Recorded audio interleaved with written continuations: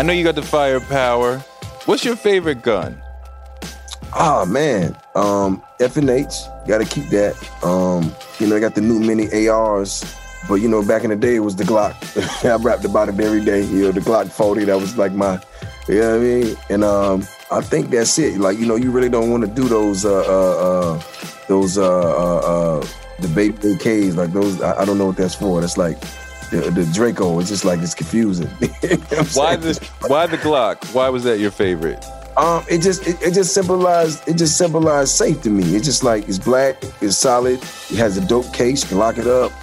It just came the way it came. And I've always been a defense person. Like, I'm about protecting me and my family, the people I love. So it ain't nothing that you brandish. It's nothing that you it's not for that. It's to protect. You know what I'm saying? And I just feel like it was something this dependable. And plus, you got that hair trigger, so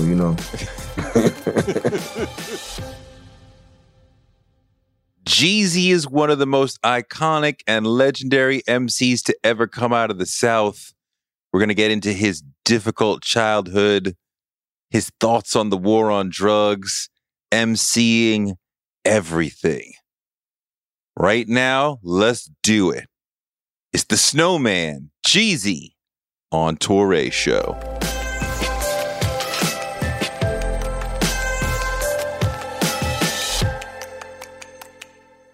We all know and love you as an MC, so let's talk about hip hop. What do you love about rhyming? For me, it's therapeutical. I've always been a visionary. So as I go through things, trying to get to my goals, I had a lot of setbacks and things happen that you have to use your mind to navigate it. And I got infatuated with adversity because it's just like you really could go through that. And I just started putting it into music because, I used to write things down or write things that I felt. And I was able to put words together, and I can feel and see what I'm saying better when I write it out. And I grew up loving music. So Tupac and all these different cats, and I just fell in love with, you could tell that he was a revolutionary just by what he spoke about. So I always like, if I had a chance to do my thing, like what would it be about? And I stumbled upon the whole thug motivation thing because I just would notice when I would talk to older people, they would ask me questions. I already had an answer, and I was confident about it, and that made them take to me a little bit more. And when I started doing music, people would be like, yo, your confidence, what you're saying, I feel you. I'm from where you from. And I just fell in love with that, just that connection. And it was just like, it's a real thing. And I just never strayed away from that. So it wasn't about selling records. It was more about connecting with people and just being in the hearts of women, men, and children. And I fell in love with that, you know what I mean? Because it's the whole thing. It's how I'm packaged. It's how I talk. It's what I say. It's what I wear. You know what I'm saying? It's just like all those different things together. That's what makes me special.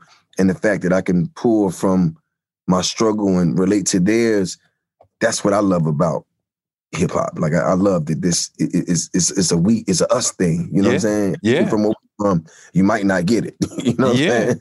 I love it. You said something really interesting. You said that you're infatuated with adversity. And I think most people don't want adversity. We have goals. We just want to get there. I don't want traffic and hurdles in the way. What do you mean by infatuated with adversity? Because the people that you normally hear about that make it, they went through the worst, and they just never gave up. Because that's the game. You just can't quit. No matter what it is, you can't quit. You got to just do something else.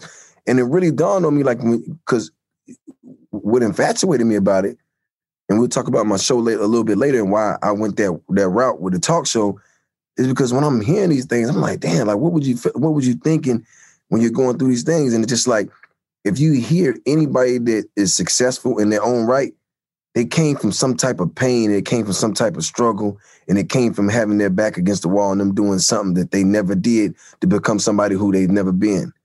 And if you really like listen to immigrant stories, you know what I'm saying? Because I'm very well traveled and open minded. You hear these things like it's just like I came to this country and I ain't have 2 cents. I knew no one, and now I own 30 restaurants. Like, how the hell did you do that? Yeah. I came here and and I didn't have anything, and now you just set up so well, and you come here and it's like America's like the home of the free, and anything can happen in America.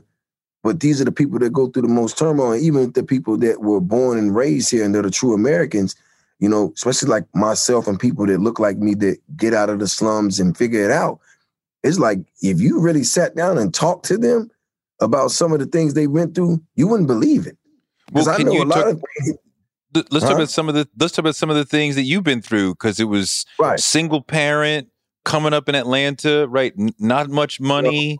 Going through it, what did, and now look at you, right? American dream. How did you get from the kid who just you and your mom, really nothing's going on, not much money? How did you get from that to just even being an MC?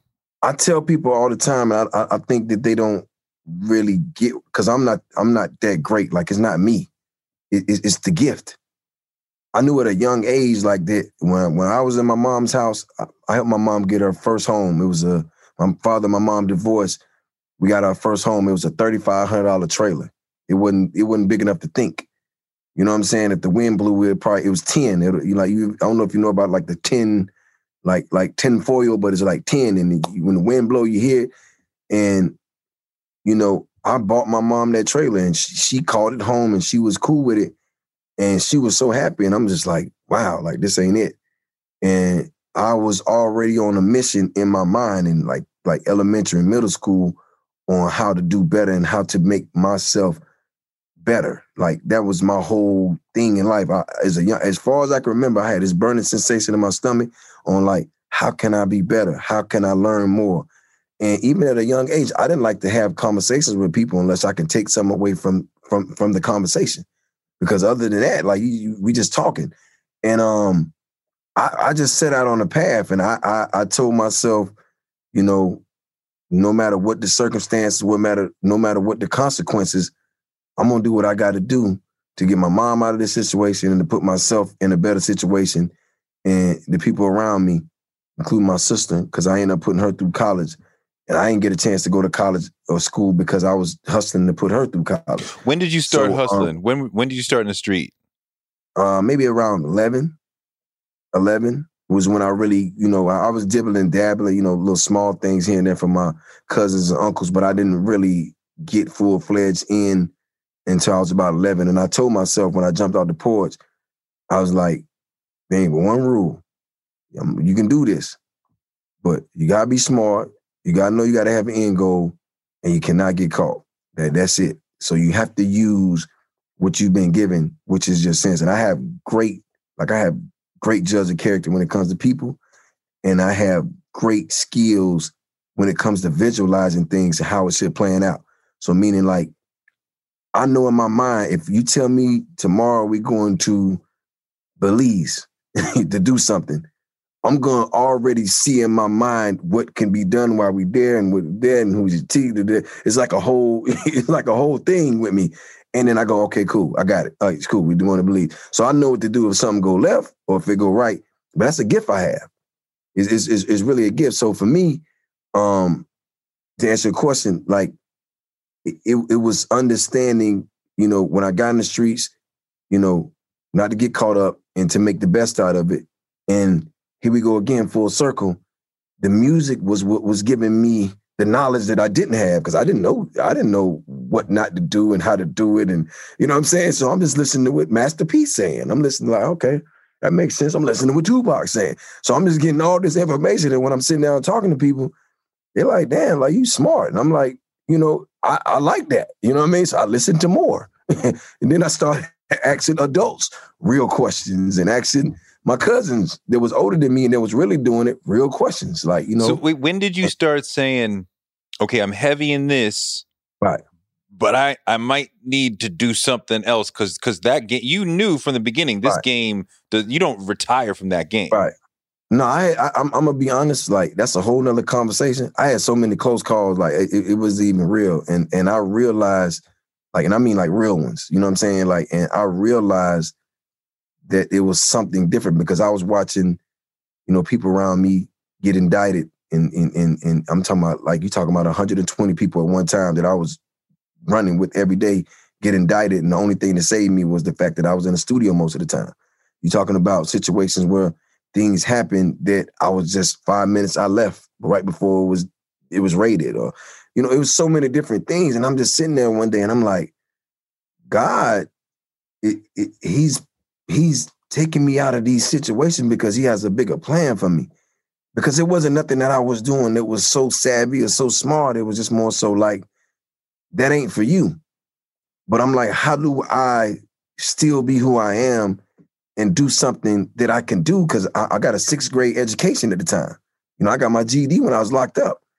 So how can I do something that I can do and be successful that's not going to take me away from who I am? Because this is all I know. And the more things that started happening, I was like, I'm just start putting my money in music. And I started off as a CEO. So I went and bought all this studio equipment, went and signed some homies in the hood. And I was sitting in the studio with them every day trying to help them come up with records, but they was gang banging and going through all this shit. One of them got killed. The other one ended up killing somebody. He's still in prison now. And the other one just was like, the hell with it. And I'm sitting there and all my money's tied up in the studio.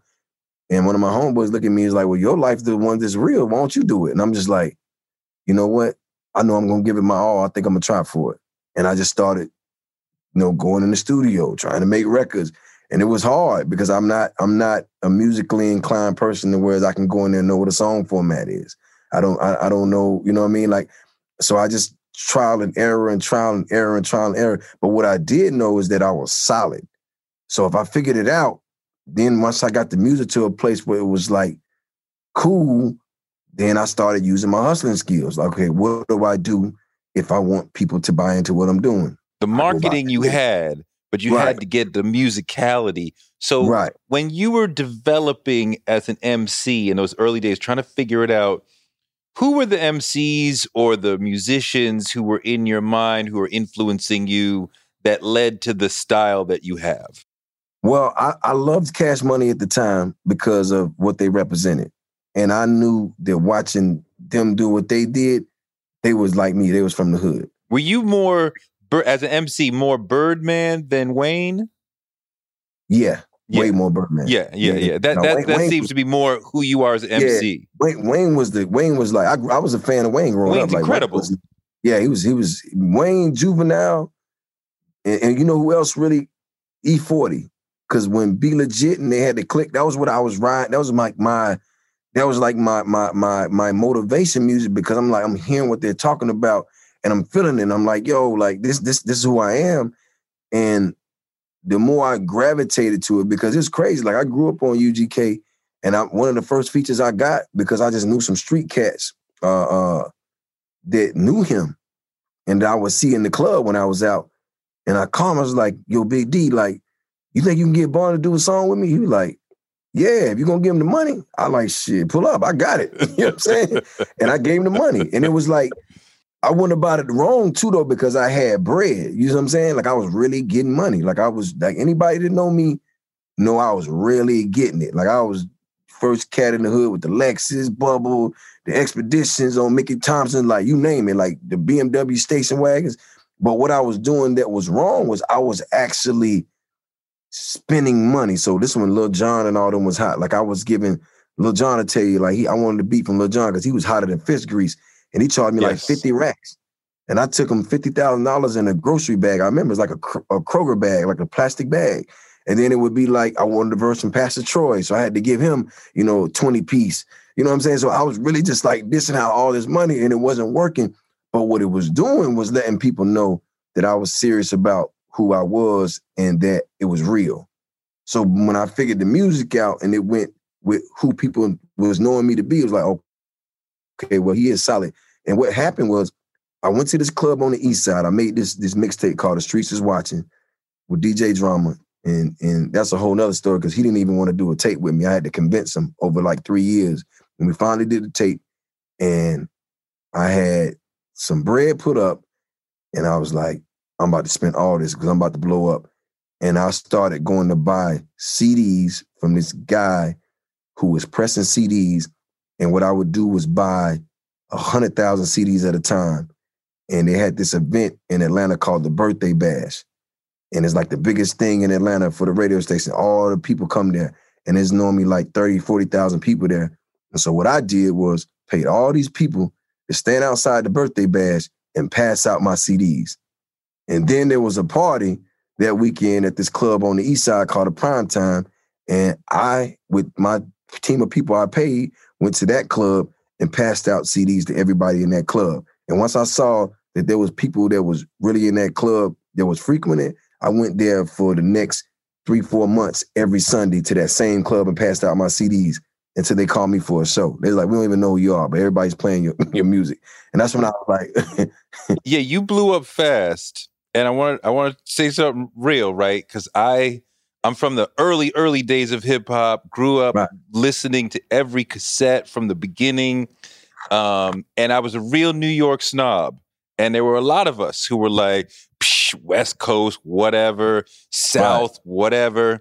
And when you blew up, a lot of New Yorkers could still be real snobby about it, like, whatever. And nobody thinks like that anymore. And when you were first coming up, I was like, yeah, he's all right, but he rhymed real slow. And I know a lot of New Yorkers say the same thing. And I know you heard that before. And, you know, people loved you even no matter what some of us were saying, right? So we were wrong. But I wonder what you say to somebody like me who's being a New York snob who's like, yeah, Jeezy's cool, but he rhymes really slow. Right. Well, the thing that I had, it wasn't about the music. It was about the package. I spoke for hustlers. I spoke for people who was ambitious that wanted more than what people around them thought. It was like what Jay-Z was talking about. Like I was listening to Ain't No Nigga in the Trap. You know what I'm saying? Like, and people were like, what the hell are you listening to? I'm like, yo, this is Jay-Z. He talk about things I couldn't even envision. If you ain't on the same flight, if you ain't getting manicures, like I can't even, you know, go around the block in my old Buick Regal. And he's talking about these things. I'm like, damn. So what I'm saying is, and the reason why even me and Jay connected so well is because we speak the same language. It's not about the music. It's about the package. It's about how you come, your demeanor, what do you say, how you carry yourself. And it goes, he might talk slow, but I understand where he's coming from. You see what I'm saying? Like, I get it. Like, he's the one that sticks out. If you go in a neighborhood, you can see the person that everybody looks to for leadership. He doesn't even know he's the leader. He's packaged right. He gets it. And for me, I got it. And I stuck to my guns because at that time, music was crunk. You had a little Scrappy and all that whole movement. Then it was Snap. And I had the slowest music ever. Like Trap or Die was slow. But when it did take off, when they played that mixtape in the clubs, you would have 3,000-4,000 people reciting every word just because I talked slow and they understood what I was saying. That was a big difference that the South had and the West had, that you rhymed slow enough that people could learn the words really quickly. Right. And, you know, not only learn, feel. You see what I'm saying? They felt me. They're like, damn, you know, like, okay. It's the package. You know what I'm saying? Do I believe him?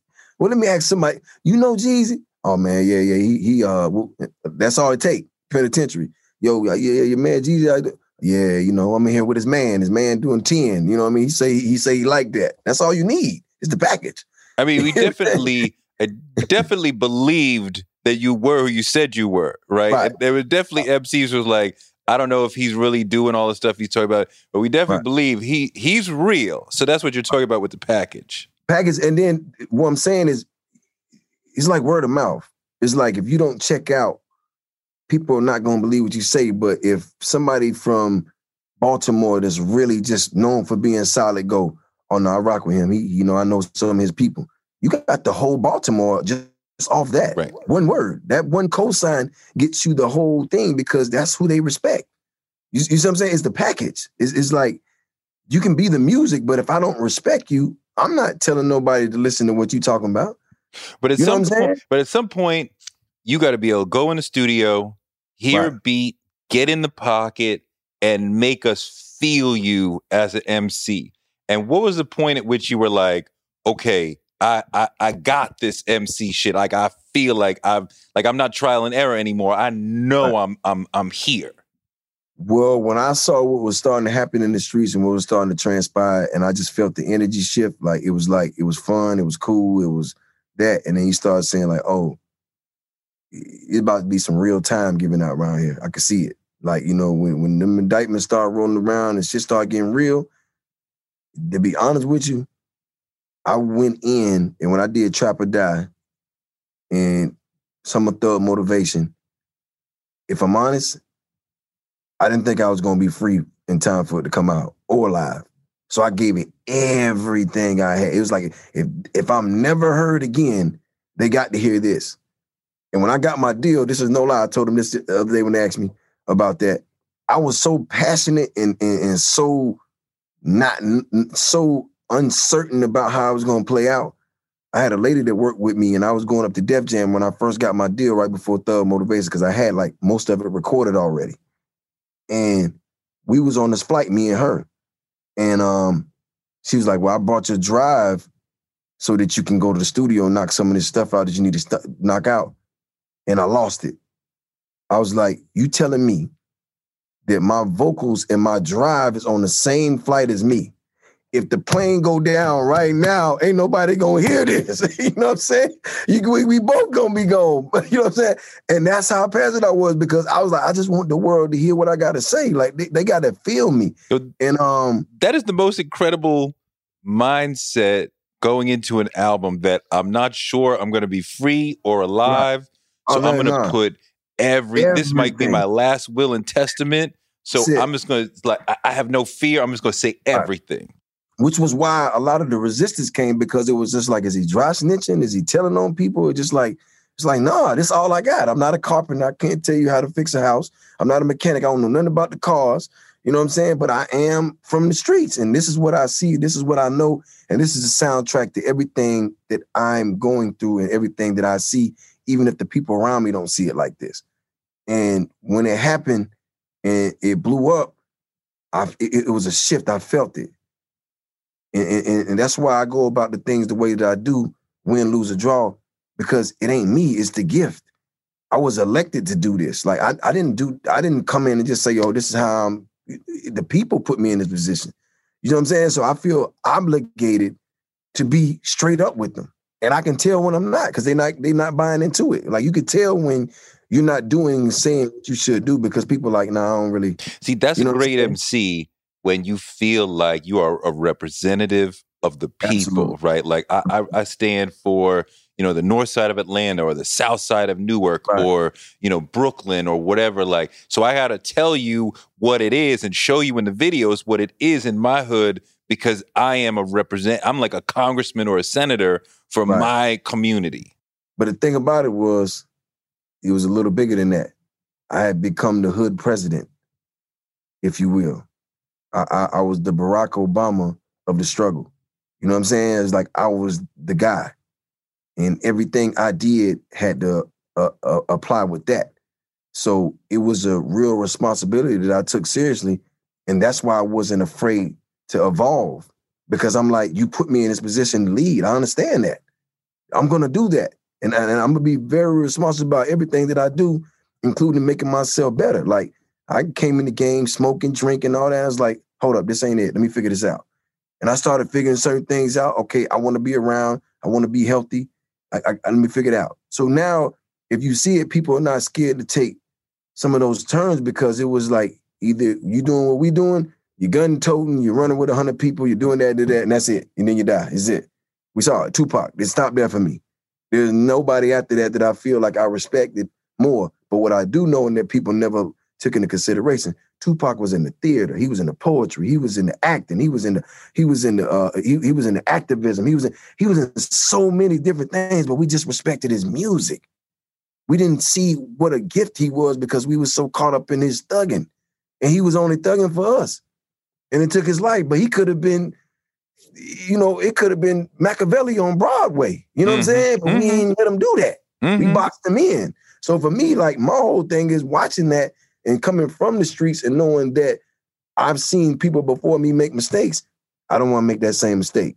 I'm going to go for it. I'm going to do everything that I feel like I need to do as a representative of the people, because they got to see, if you want to do a talk show, you do that. Well, I want to talk about your show, but I want to hear about, how do you write a rhyme? Are you in the phone? Are you pen to paper? Are you straight off the dome? How do you do it? Well, this project in particular, album, I wrote everything. On paper, on the phone? On the paper. We live in a world where you can get anything you need delivered to your door thanks to DoorDash. If you don't want to do the dishes or you feel a little sick, let DoorDash bring dinner tonight.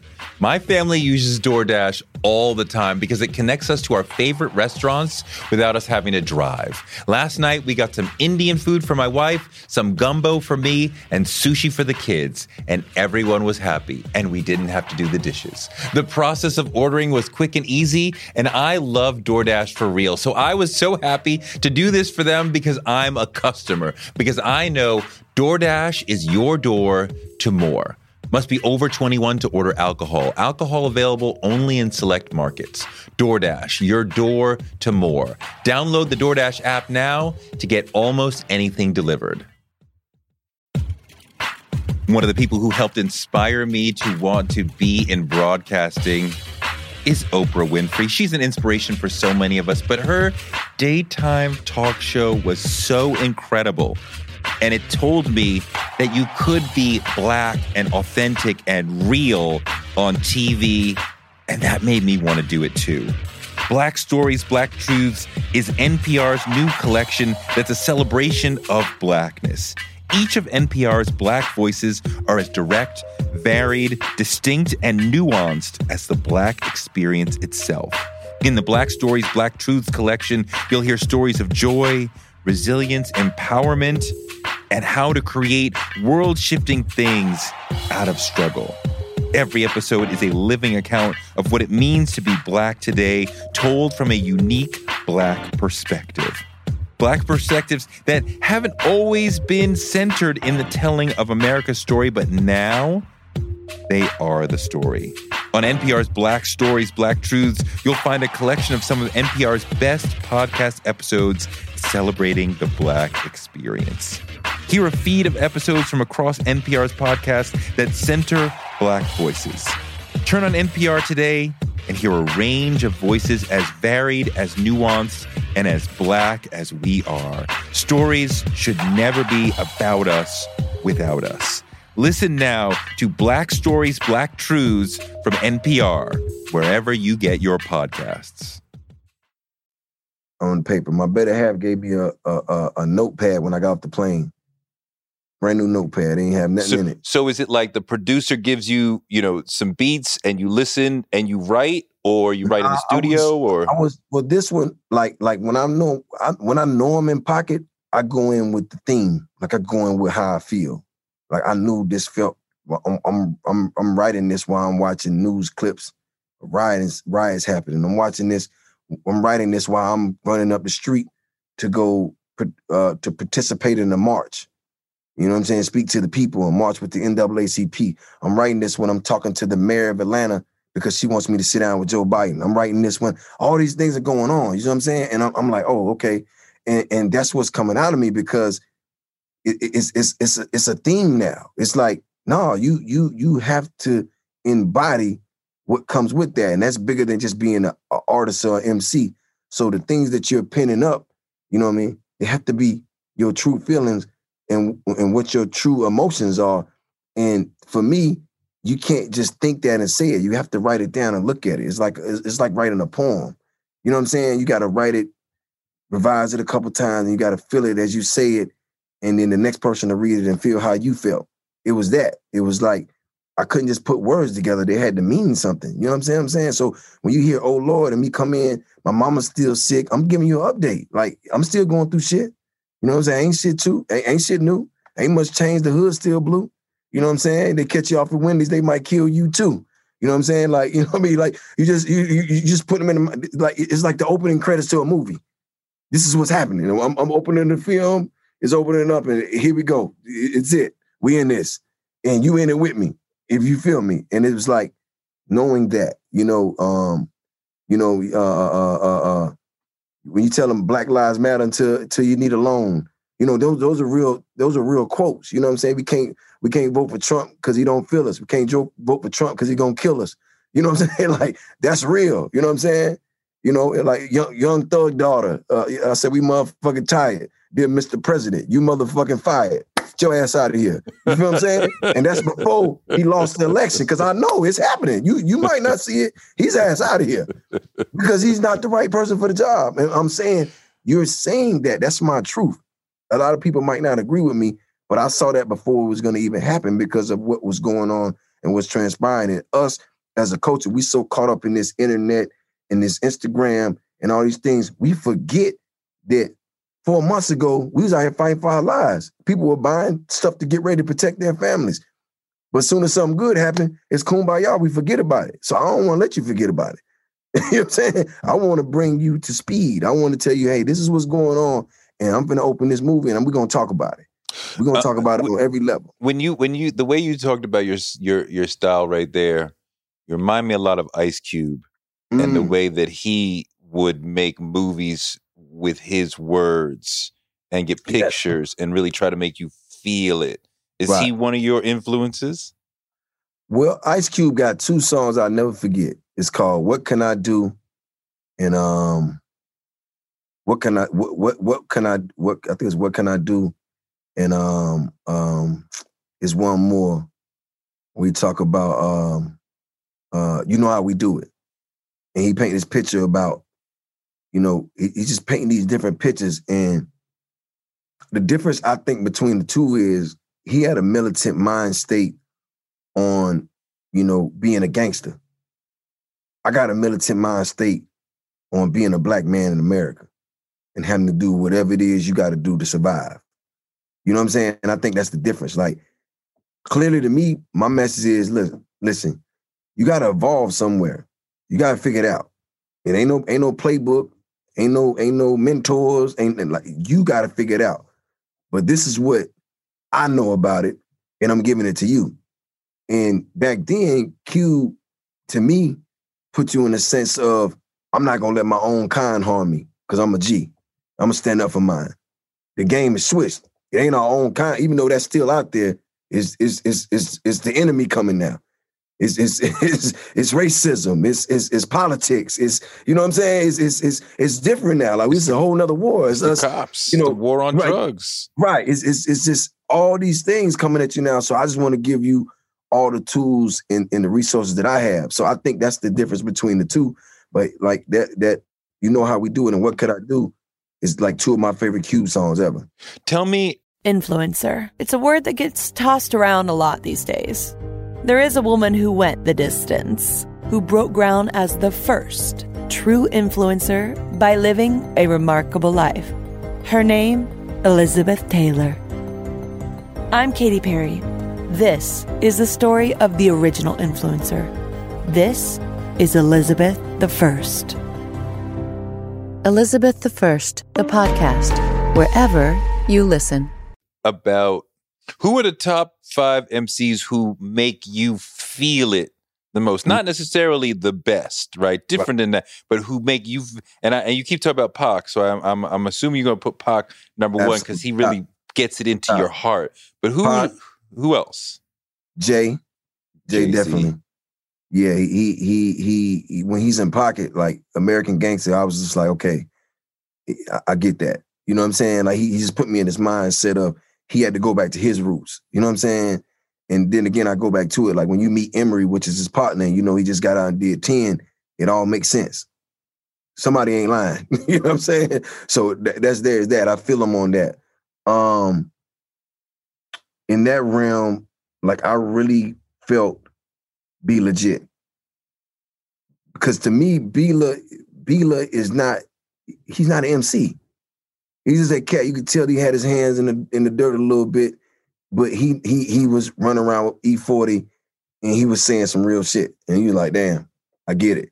You know what I'm saying? So to me, like, he was just one of those guys I really like, okay, feel. And that was from the hustling aspect. Feel. Who else would I say I felt? On the artist level. It's because I rarely rock with a few. I felt Andre 3000. Hell yeah. I felt him. He was smart. I felt that. Like he was smarter than he looked. You know what I'm saying? And he was more creative than we thought. I felt that. What does eating healthy mean to you? Whatever your eating goals, Thrive Market is the best place to get all your groceries and household essentials. And getting Thrive shipped to your door is like having a great supermarket right outside your house. I love that Thrive Market carries brands with the highest quality ingredients and ethical sourcing methods.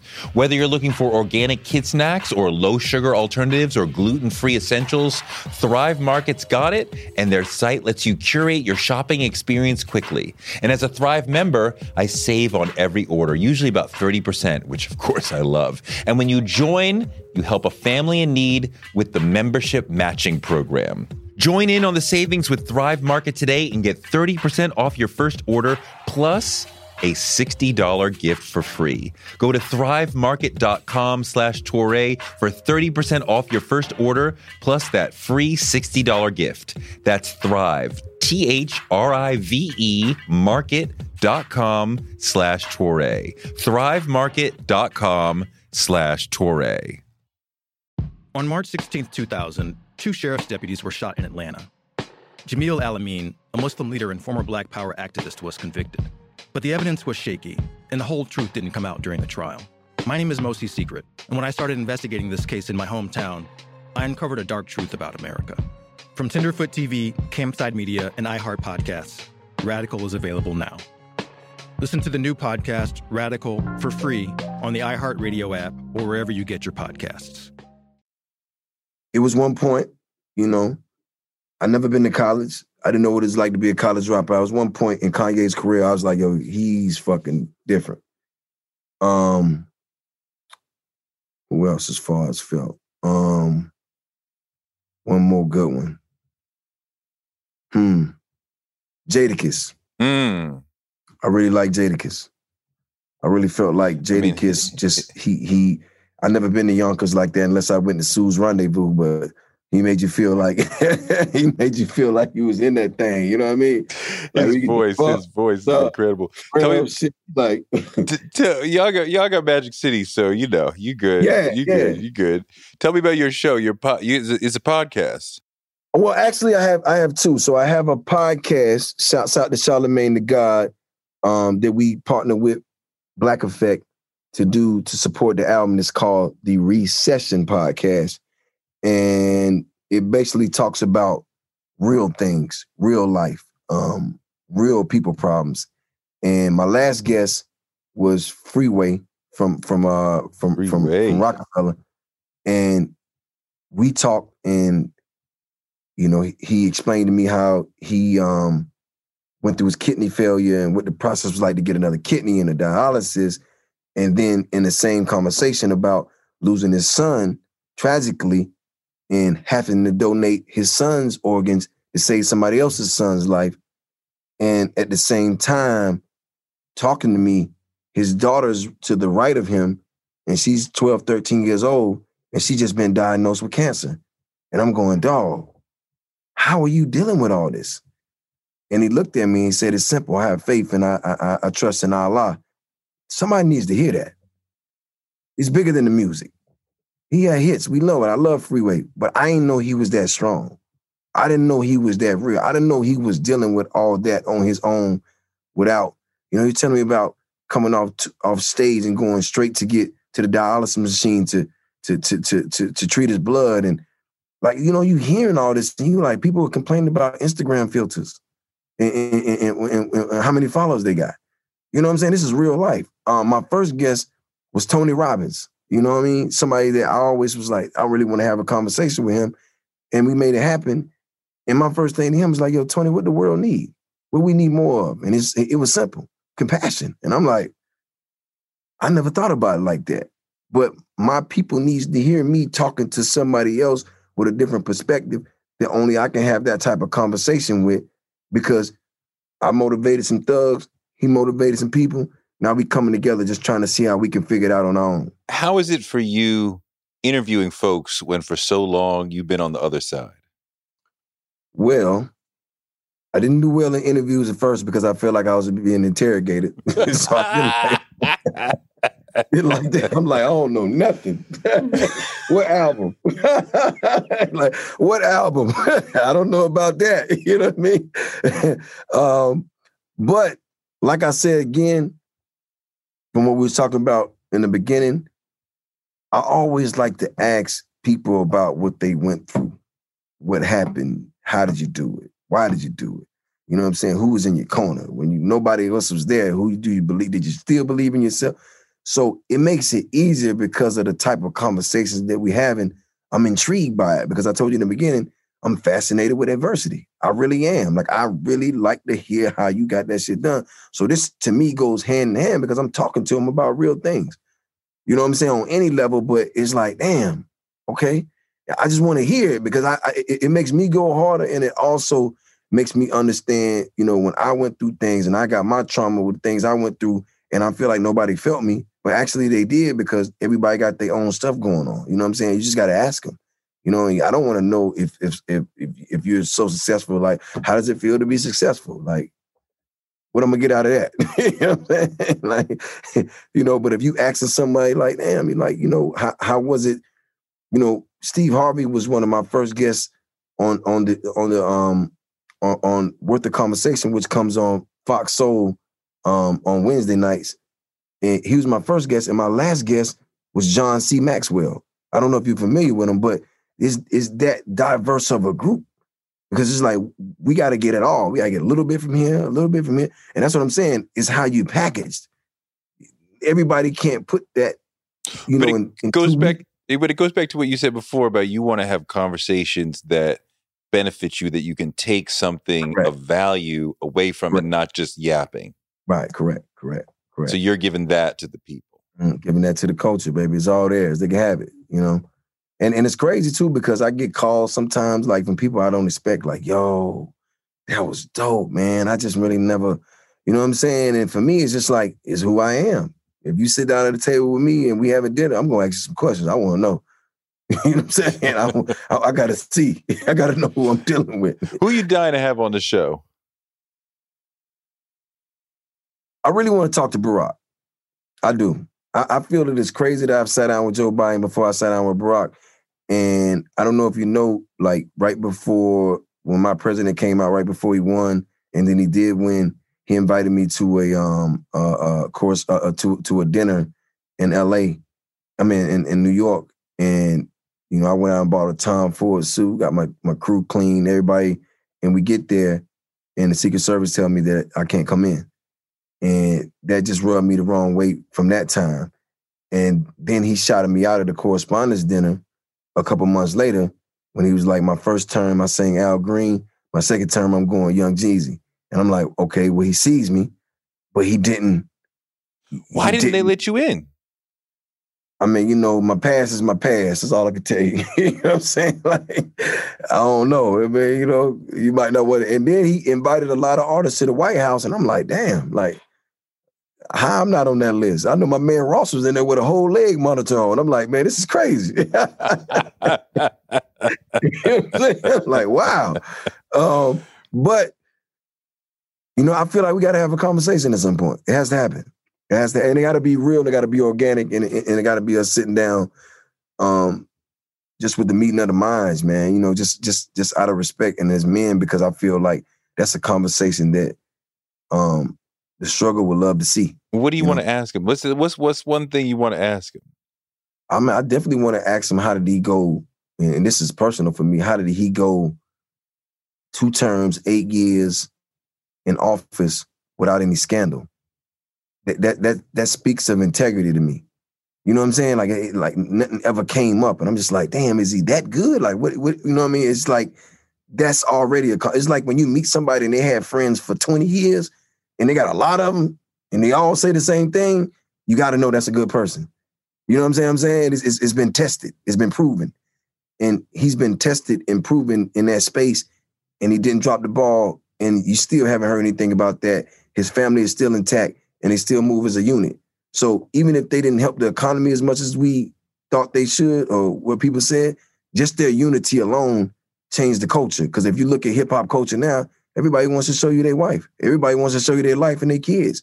That happened after them. It wasn't like that before. Mm-hmm. You know what I'm saying? It wasn't like that. I definitely thought that them making a big deal to go on dates, right? And like that was really valuable. And like, look, I'm super busy. I'm still making that time every once in a while to focus on my wife, take her to a Broadway play, whatever. And like, I know you're busy doing your job or whatever, but like, every once in a while, make sure you take her, something. And I always thought that was really powerful. When you talk about being a black man trying to survive, and I feel like one of the biggest things that is fucking with our whole community is the war on drugs. Not the drugs, the war on drugs, right? And the way the police and the criminal justice system come down on us.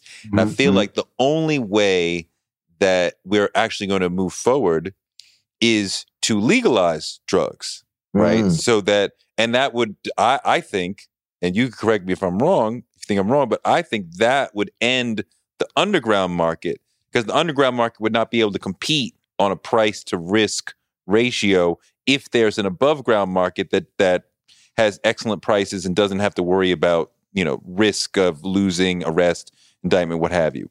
What do you think about the idea of legalizing and then ending that whole underground market that has been such a part of your life? It's hard to say because, going to Amsterdam and visiting there and asking questions, they don't have a lot of violence.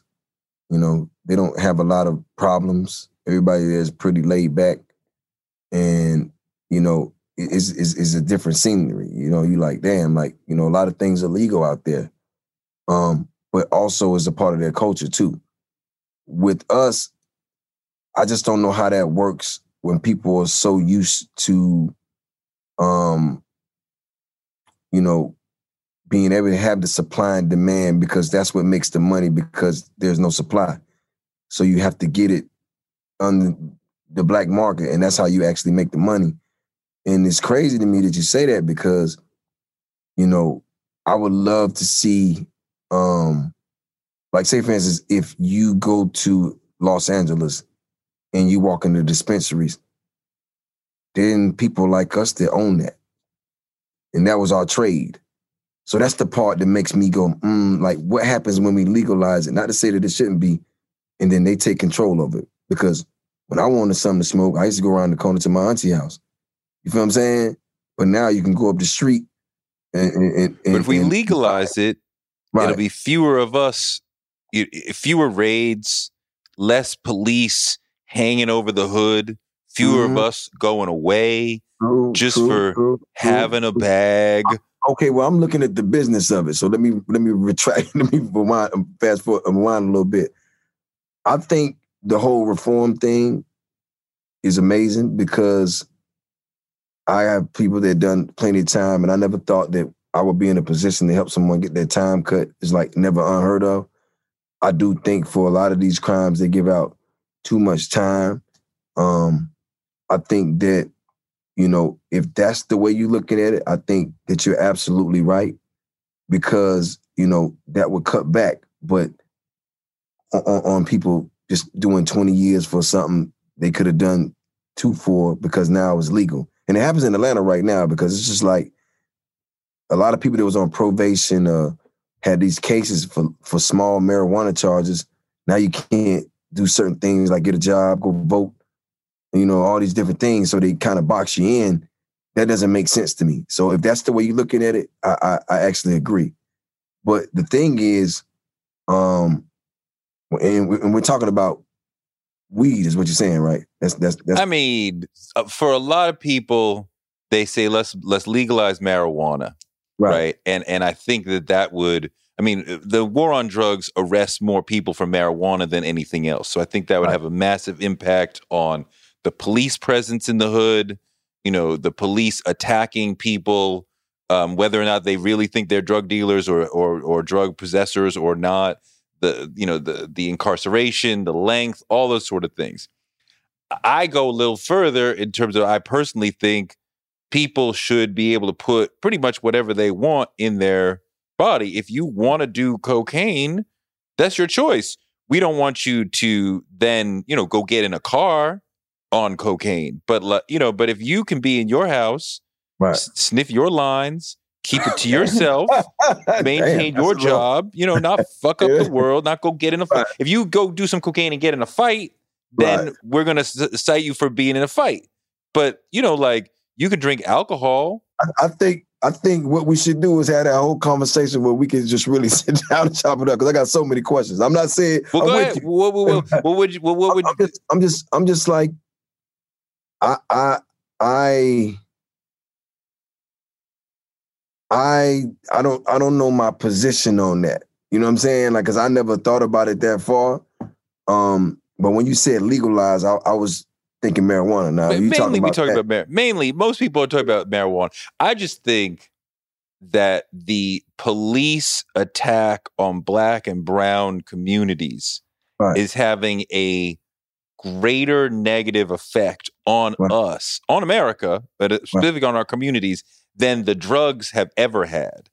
Right? Addiction is less of a problem than over policing in the hood and over incarceration and over criminalization, to where then people, can't be with their families in public housing when they are separated because they're in prison, because they can't vote, because you even if you do a little bit and now you can't get a job. So now what are you going to do? You trapped in the cycle. So if we can end that, it's a cycle. Some people are going to deal with addiction, and we need to be able to help them get out of addiction and not stigmatize addiction.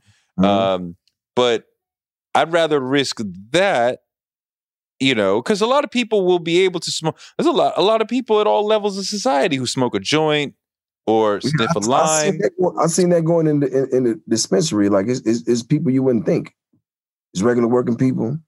It's different. You know what I mean? But I mean, I that's something I haven't thought about. But you have a point on as far as like how we're stereotyped and how we're sought out and how we're pulled over and how we're, interrogated, our cars are checked because they think that we might have contraband, and how, on all those things. And it's just like, I feel personally like, what I'm saying, let's get out of what we in now and figure that part out, because there's so many other things going on. It's like, you don't want to, you feel what I'm saying? It's like, it's a lot. You know what I mean? It's a lot. I mean, if there was legal shops, whatever the pipeline is that went from Mexico to Atlanta that led to 11-year-old Jeezy, I don't remember, I don't know what your name was at that time, but 11-year-old Jeezy getting in the game, that would not have existed. And do you think, knowing the scope of your life, do you think your life would be better if that avenue had not existed and you hadn't had to go through the road and the pain, plus, but also, the money? Because if you were working at McDonald's like Calvin, you would not have made, the many thousands you made to be able to be a CEO and all this sort of things and take care of mom the way you did. And so looking back, if we could have made drugs legal and that avenue was not available to you at all, because if you were a white boy in the suburbs, that avenue is not available. It's not happening, right? So what do you think about that? I don't think I would have changed a thing. You know what I'm saying? I really don't. Because I learned so much, and everything I went through was valuable for me. And the doors that I opened, that I was able to open because of the things that I went through, would have probably been closed for a lot of people. And the fact that I was able to do that with the small resources that I was given, not to say I didn't hurt people or, do things that were foul on the come up. But I think the circumstances were different for me, and it's going back to that immigrant mindset. I don't think I would be as strong as I am. I don't think I would be as open-minded as I am. You know what I'm saying? I think I would be sheltered and not understand how the world works. And I probably would walk out here every day like the world owes me something, and it doesn't. You know what I'm saying? And that'll put me in a position where I would be weak-minded, and things that came at me would break me. You know what I'm saying? Would make me fold, and that's not who I am. And that's that adversity thing again. You know what I'm saying? It didn't come to me. I had to go get it, and I had to figure out how to get it. You know, it's that ant mentality. I don't give a hell where you at. If some ants want some food, it could be we coming. On top of the cabinet. You see we coming. Yo, go. One of the most incredible things I ever heard of, after Hurricane Katrina, you opened your house and you had people who were suffering, who were victims from that, living in your house. Yes. Talk about why you did that and how that experience played out for you. Because, I mean, that's that. You know, people talk about that shit and they don't usually live that. Right. And, you know, that's incredible.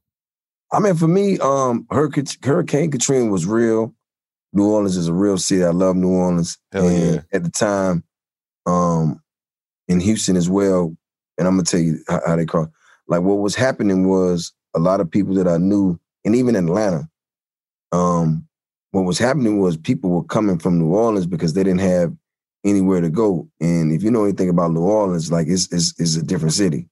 So the good and the bad were coming. And I actually lost 2-3 friends from people that came from New Orleans during that, and that was here doing a lot of robbing and killing. And I lost like 2 friends doing that.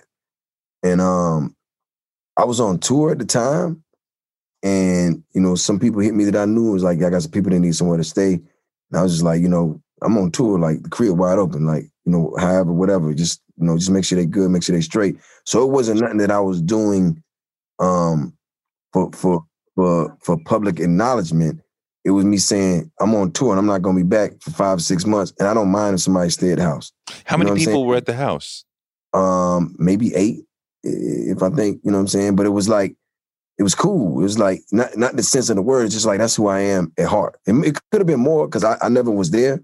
I was on tour. I was going around the world. So it's more so like, whatever y'all need, whatever I could do, you know, I'm gonna do what I could do from here. You know what I'm saying? And for me, and people ask me about that, and I just never really thought about it as anything other than noble. You know what I'm saying? Like, I never really thought it was a thing. You know what I'm saying? It was more so like, you know, and I'm like that with anybody. Like, you know, it was one point the whole hood was living with me. You know what I mean? Everybody, mamas, cousins, brothers, you know what I mean? It was like, whatever, you know? But that's who I am. You know, if you can get the shirt off my back, you know what I'm saying? And, you know, something depending on how I'm feeling, you get my shoes too. You know what I'm saying? What are some of your goals for the next 5 years? Next 5 is to push the envelope. That's my first goal. Cover Men's Health magazine too. I'm going for that. But to push the envelope on what's like. I watched what Steve Harvey did. You know, I seen what Tony Robbins did. I watched what Arthur Blank has done in the city. These different people, but it's just like there's no one that looks like myself and that talks like me that are in any of those positions. You know, and my goal in the next 5 is to get closer to that as possible by opening new doors and doing new things that people stereotype us not to be able to do because we're supposed to be one way. So everything I've done, everything I've been doing, even with my album, the way I'm going about it, that ain't typical, especially at a time like this. We all know the formula. I want to be different. dare to be different. I want to go farther. I want to achieve more. I want to, push some boundaries. I want to do things that when people look back and say, like, wow, like Jeezy really opened the door for us here. I want to be that guy. I want to be the guy to go run up the hill first and check it out and then come back down and tell you it's cool. Y'all can come on up. One of the things that you did during the pandemic, quarantine and all that, got engaged. Are y'all working on a wedding? Are you talking about getting married next year, or are you going to postpone that till we can have a real in-person thing again? I would love to. I love people. I love my family. You know what I'm saying? I love, outings and everybody get together and dance and have a good time. So, given the circumstances, it is kind of weird that you can't really move, fast about it. But, it's coming definitely soon. Yeah. Maybe next year? Yeah. You can ask her, but I'm quite sure, yeah. Quite sure she'll elaborate on it, I just try to stay in my lane, Stay out the way. No, I know what you mean. Right. I'm married. She did most of the planning. She wanted me to be involved to a certain extent to where, you don't just leave this on me. You're involved in it too. Right, but I'm doing most of it because I want it to be my vision. Well, the thing about it is we're a team. You know what I'm saying? We locked in when it comes to that. And it's just like, I'm a teammate. You know what I'm saying? I play, to win, and it's just dope to even be able to have those conversations with somebody that smart and that on top of their game and that has a vision like yourself. So, I'm quite sure to be extravagant and something that, we probably never forget forever. So I'm curious to see what she come with. You know what I'm saying? I'm getting my little, you know what I mean? Yeah. Move it. Yeah. Yo, I'm gonna work on my dance moves. That's all I'm gonna do. Let me ask you something, man. I know you got the firepower. What's your favorite gun? Oh man, F&H. Got to keep that. I got the new mini ARs. I like those. But back in the day, it was the Glock.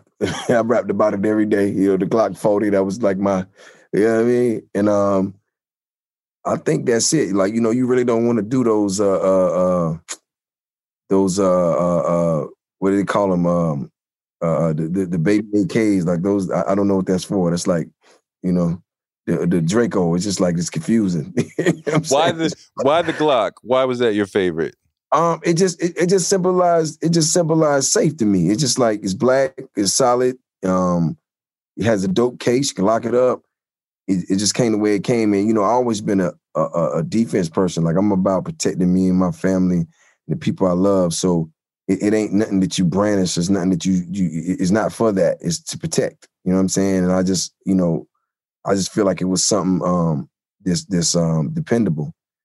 And plus, you got that hair trigger, so it's coming out easy, right? You feel me? What's your superpower? What is the thing that you do better than other people that has led to the success that you've had? Think. I'm a thinker. Like I visualize things. And there's a lot of times I can be asleep and see something play out. You know what I'm saying? Or I can be still and watch something play out and understand what I need to do to make that play out. And this used to scare me at first, but I had to embrace it. Like I knew I would be here doing music and doing what I'm doing now. I saw that a long time ago. Like a long, when I was in my teens, I knew that I would be doing something like this. And it's crazy. Like, I swear to you, like, I saw myself, I used to see it all the time, myself, and you talking about somebody who came from like icy watches, big chains, and da-da-da, and all crazy shit. And I used to be like, I used to visualize myself being in a dope suit, sitting in a chair with a clean watch with no diamonds, talking to people that was important. I saw that way back then. I mean, even how I knew I was going to wear the suits, Prince, mock necks, you know what I'm saying? Like, I saw that. You know what I'm saying? Back then. And I watch it play out every day.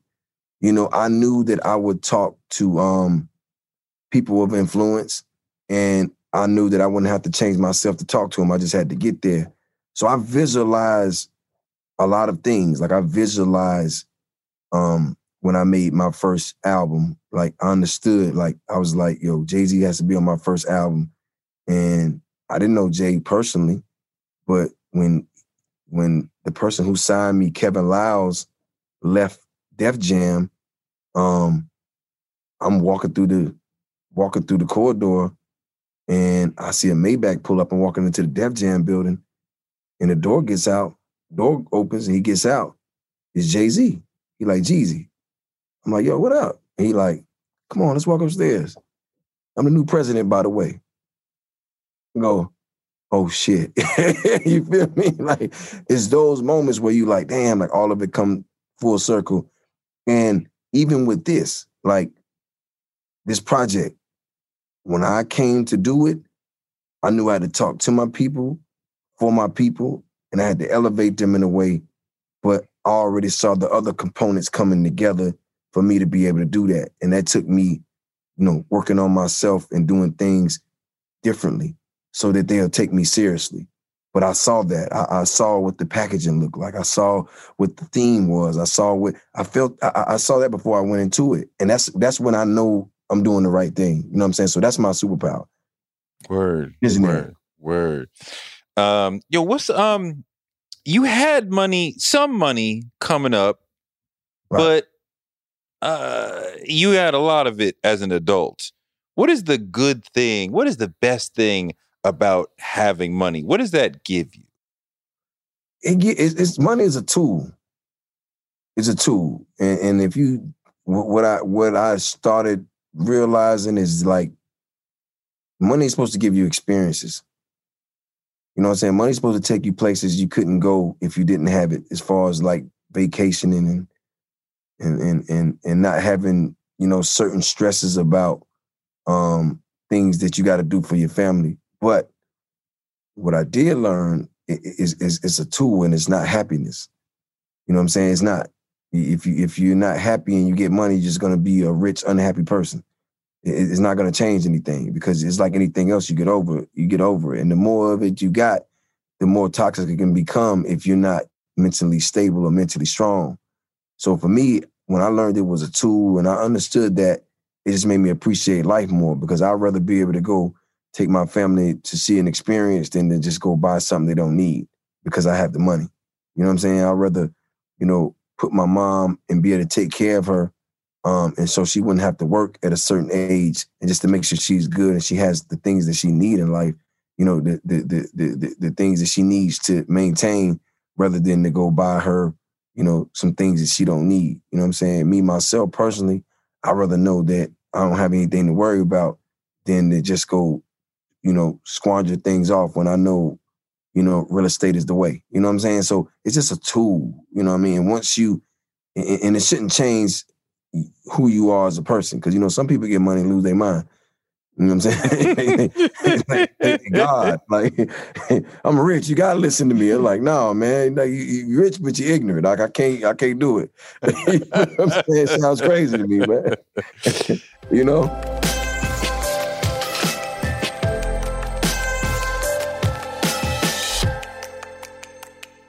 That was great. Thanks so much to Jeezy for a great interview. And thanks to you for listening. And thanks to our super producers, Britt, Marcus Harkis, Noel, Sam Montes, Jason Reynolds, Gerville Calais, Michelle Brenda Cox, Kathy F., Keena Murphy, and Earl Dorsey. Torre Show gives you fuel to power your dreams, because you can use your dreams like a rocket ship to blast you into a life you never imagined. You can make your dreams a reality, and this show can help. You can find me on Twitter at Torre, and on Instagram at Torre Show, and on Patreon at patreon.com/Torre Show.